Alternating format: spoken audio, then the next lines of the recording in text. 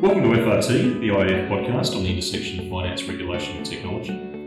I'm Brad Carr, and today we're in Tokyo at the IAF G20 conference, which we are holding en route to Fukuoka for the G20 finance ministers and several bank governors meeting. Our guest on FRT today is Doug Peterson. Doug is the CEO and President of S&P Global, and he's also a steward of the World Economic Forum's Shaping the Future of Long-Term Investing, Infrastructure and Development Systems, and a member of the WEF's Financial Services Governance Community. Doug, thank you for joining us and welcome to FRT. Thank you, Brad. It's great to be back in Tokyo. I always love being here, and with the IAF being the host of this, it's even better. So tell me, this is probably a good place to start. How many years did you live here during your time when you were leading Citigroup in Japan? I was here for 6 years from the beginning of 2004 to the end of 2009. Interesting time. And it's a market here that historically has not seen a lot of innovation in financial services, certainly in the payment sector is one example. But the local banks, and I think the JFSA, have been very active in trying to promote innovation in more recent times. When you return here now as a visitor, are there striking differences that you most notice? Well, in some ways, there aren't that many differences. It's as if the financial system is pretty much the same as when I left in 2009, beginning of 2010.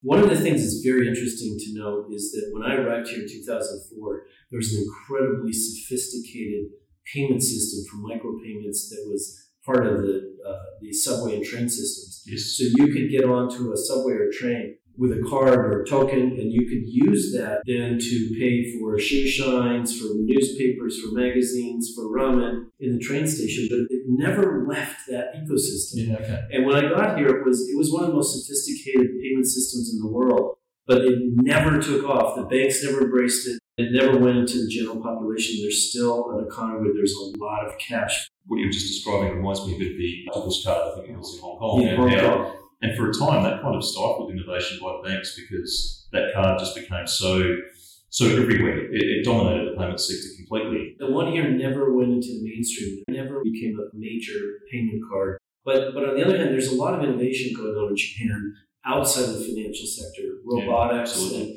micro-manufacturing in medical devices. If you see what Son is doing at SoftBank, investments he's been making in mobility and autonomous vehicles and ride-sharing programs, etc. There's a lot of innovation. There's a lot of investment available for innovation. In the engineering sector, Japan is very well known for its manufacturing equipment that's used to manufacture things.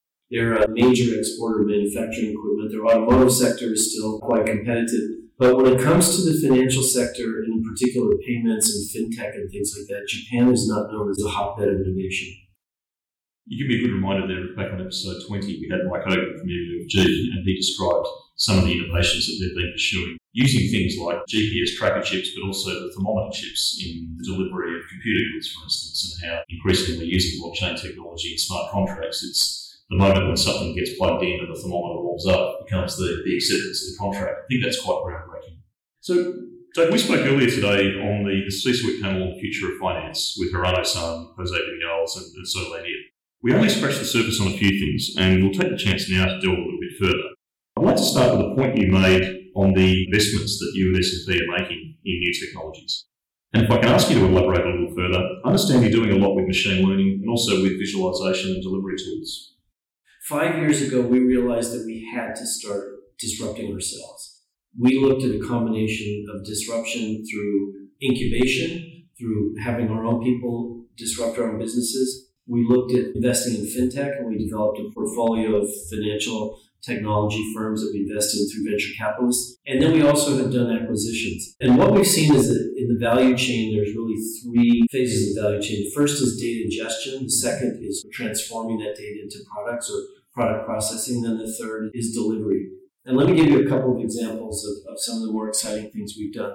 In the data ingestion, when we bought a company called Kensho, which is a machine learning and artificial intelligence company last year, they immediately found an opportunity to use their data linking and data ingestion using machine learning tools to bring in a database of 400,000 private companies from Crunchbase. It took them about 2 weeks to test and program the algorithm that would learn about linking the data, and then about 6 hours to bring the data in. If we would have done it ourselves, it would have taken 6 months. Yeah, and so we did something in about 2 weeks that would have taken 6 months. Another example of something we're doing with Kensho, we call it OmniSearch. Today, in our market intelligence, CapIQ, SNL data platforms, desktops, we have a search bar. And when you type in that search bar, that search looks literally for the word in the data fields within our system. Right. And so if you type in the word drone, it's going to look and see anything that's called Drone Inc. or Drone International or Drone Product, etc. But the way this new contextual search works, called OmniSearch, it will understand that Lockheed Martin and the GoPro make drones, and they will come up as the companies that make drones. In addition, with this contextual search, you can do it with natural language processing. You can ask the sentence, put it in there, and it's going to understand what the sentence is. The reason we undertook all this is that we went and observed the users, our clients, the personas, as we call them, that are the end users, not necessarily the buyers, but the users, the analysts that use what we do. Yes. And we realized that they're frustrated by multiple screens, multiple products, multiple search tools, and we needed to come up with something that was going to stick on their desk, and they were going to end up using it because it was so valuable and so relevant.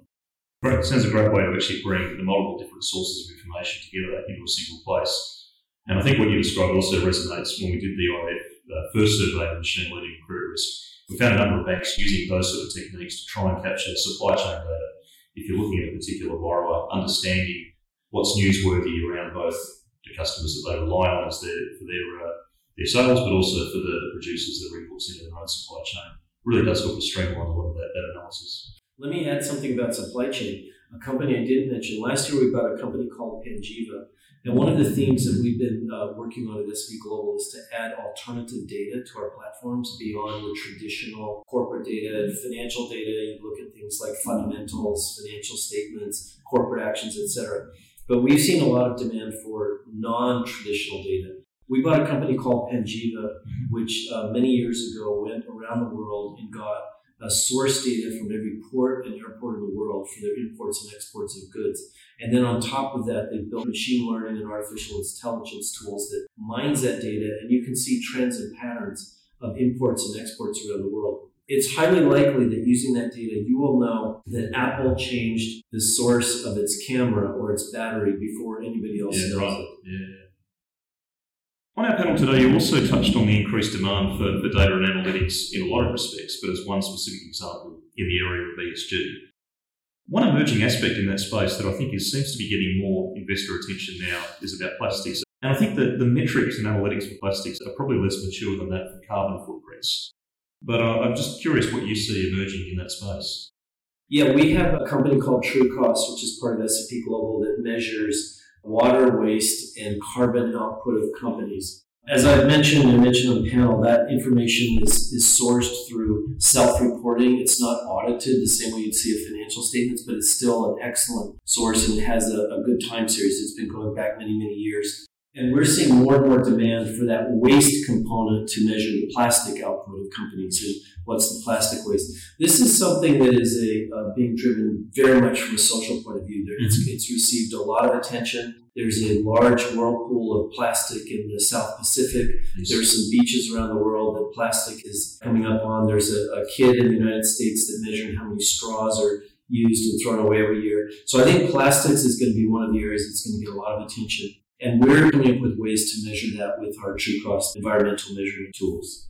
Yeah, it's a growing area of focus, and I think where that tool will be very welcome. We ran short of time on our panel, but one other thing was about the evolution of pension and investment systems. And I'd like your view as to whether you think that the trend of technological innovation will help to keep pace with the demographic changes and the different investment preferences that we're seeing emerge.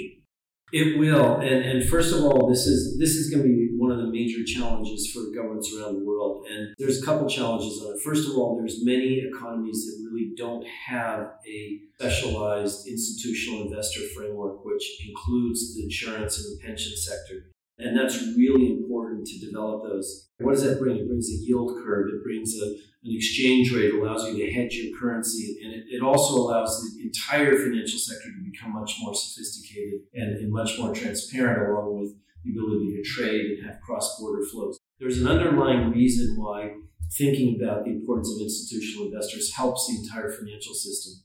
Now, a little bit more specifically to what you're asking about within those systems, technology is going to be a friend to building new pension systems and financial systems compared to some of the ones that have been around a lot longer. And one of that is because of costs.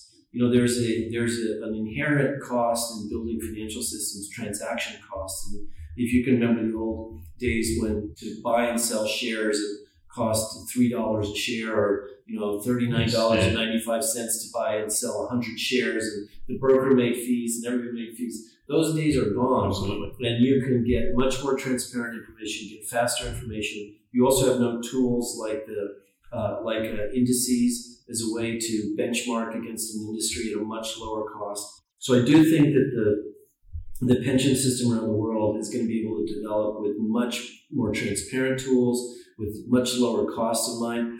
But at the end of the day, it requires political will. The pension issues which are arising around the world, including in the United States, with the question, how are we going to finance it, they require a political will, because you have to look at what are the aspects of the population, what's the age that you want to start having people retire and get a government pension, what is the healthcare system that's going to be provided by the government, how much is there going to be reliance on the private sector, are there going to be tax incentives to allow the private sector to build up their pension system. So these are the kinds of questions that need to be asked around the world. And I believe that this is one of the most important long-term financial issues that we need to deal with in almost every economy. I guess, you have the overlaying questions of defined benefit versus defined contributions, which is at a different stage in different markets around the world. With that, the ability of people to be able to port from one fund to the other, and the liquidity demands or expectations, either as a matter of legislation or what customers have come to expect. And then you have those customers, I guess, perhaps bringing some of the experiences they're having with other sectors, where they're increasingly getting exposed to more personalised or more immediate services. Perhaps they're going to expect the same in their pension and investment services as well. Well, and they could. And in addition, right now, there's I'd say maybe serious issue in Europe and North America, where right now we're in a zero interest rate environment. So there are people who retired a few years ago and expected that they were going to be living off of income from fixed income instruments. Yeah. With the more normalized interest rate in the United States was 3.5% to 4%. And right now it's a lot lower than that. So are they generating the income, or are they having to take a lot more risk in order to generate the wealth and income that they need for their retirement? So this is a really critical sector. I'm glad you asked about it. I'm glad it's something that's on the radar, because it's many times, as I said, politically not very popular, because it's a long-term issue that needs to be addressed. And so I think IIF's ability to be one of the key groups that's keeping this alive as an issue is really valuable. It's a big focus for us, and I think we are going to need to see the development of more innovative solutions and offerings in order to close some of these substantial gaps and challenges that you refer to. So thank you, Doug. And if I can briefly highlight a couple of your key points, I think it's a really interesting one that we need to bear in mind looking around the world around the challenge of getting payments innovation actually beyond the original point of innovation and more broadly into the mainstream. And certainly that's something that's a big focus for the IIF in our digital identity and our data localisation work, where we look at some of the innovations in emerging markets that have helped to promote financial inclusion in some cases, but on a closed market basis. And it's really important that we have those connections into the broader financial system. The opportunities with machine learning, I think this is a really fascinating space. Beyond the first IIF survey that I alluded to, we're right in the midst at the moment of doing a refresh of that survey with the 60 banks and mortgage insurers that participated a year ago, and we'll have some great insights to share on that shortly. And I'm really intrigued with the True Cost initiative you mentioned in terms of measuring the carbon, water and waste elements, and expanding that further as we become more sophisticated on that waste component. Our sister podcast, All About the Green, Sonia Gibbs, I think my colleague will probably look to pick it up and explore that one further at another time. Looking ahead on FRT, we have some further great guests joining us in the coming weeks. I'm going to be in Stockholm, where we'll explore Sweden's cashless economy and the emerging digital krona, both with SEB CEO Johan Torgeby and also with Riksbank Governor Stefan Ingves. And then we'll also bring all the highlights of the IIF Machine Learning Roundtable, which Commerzbank are kindly hosting at their Frankfurt headquarters. Please tune in again for those great upcoming episodes via the IIF website, on SoundCloud, and now on Apple Podcasts. I'm Brad Carr. Thanks for joining us on FRT.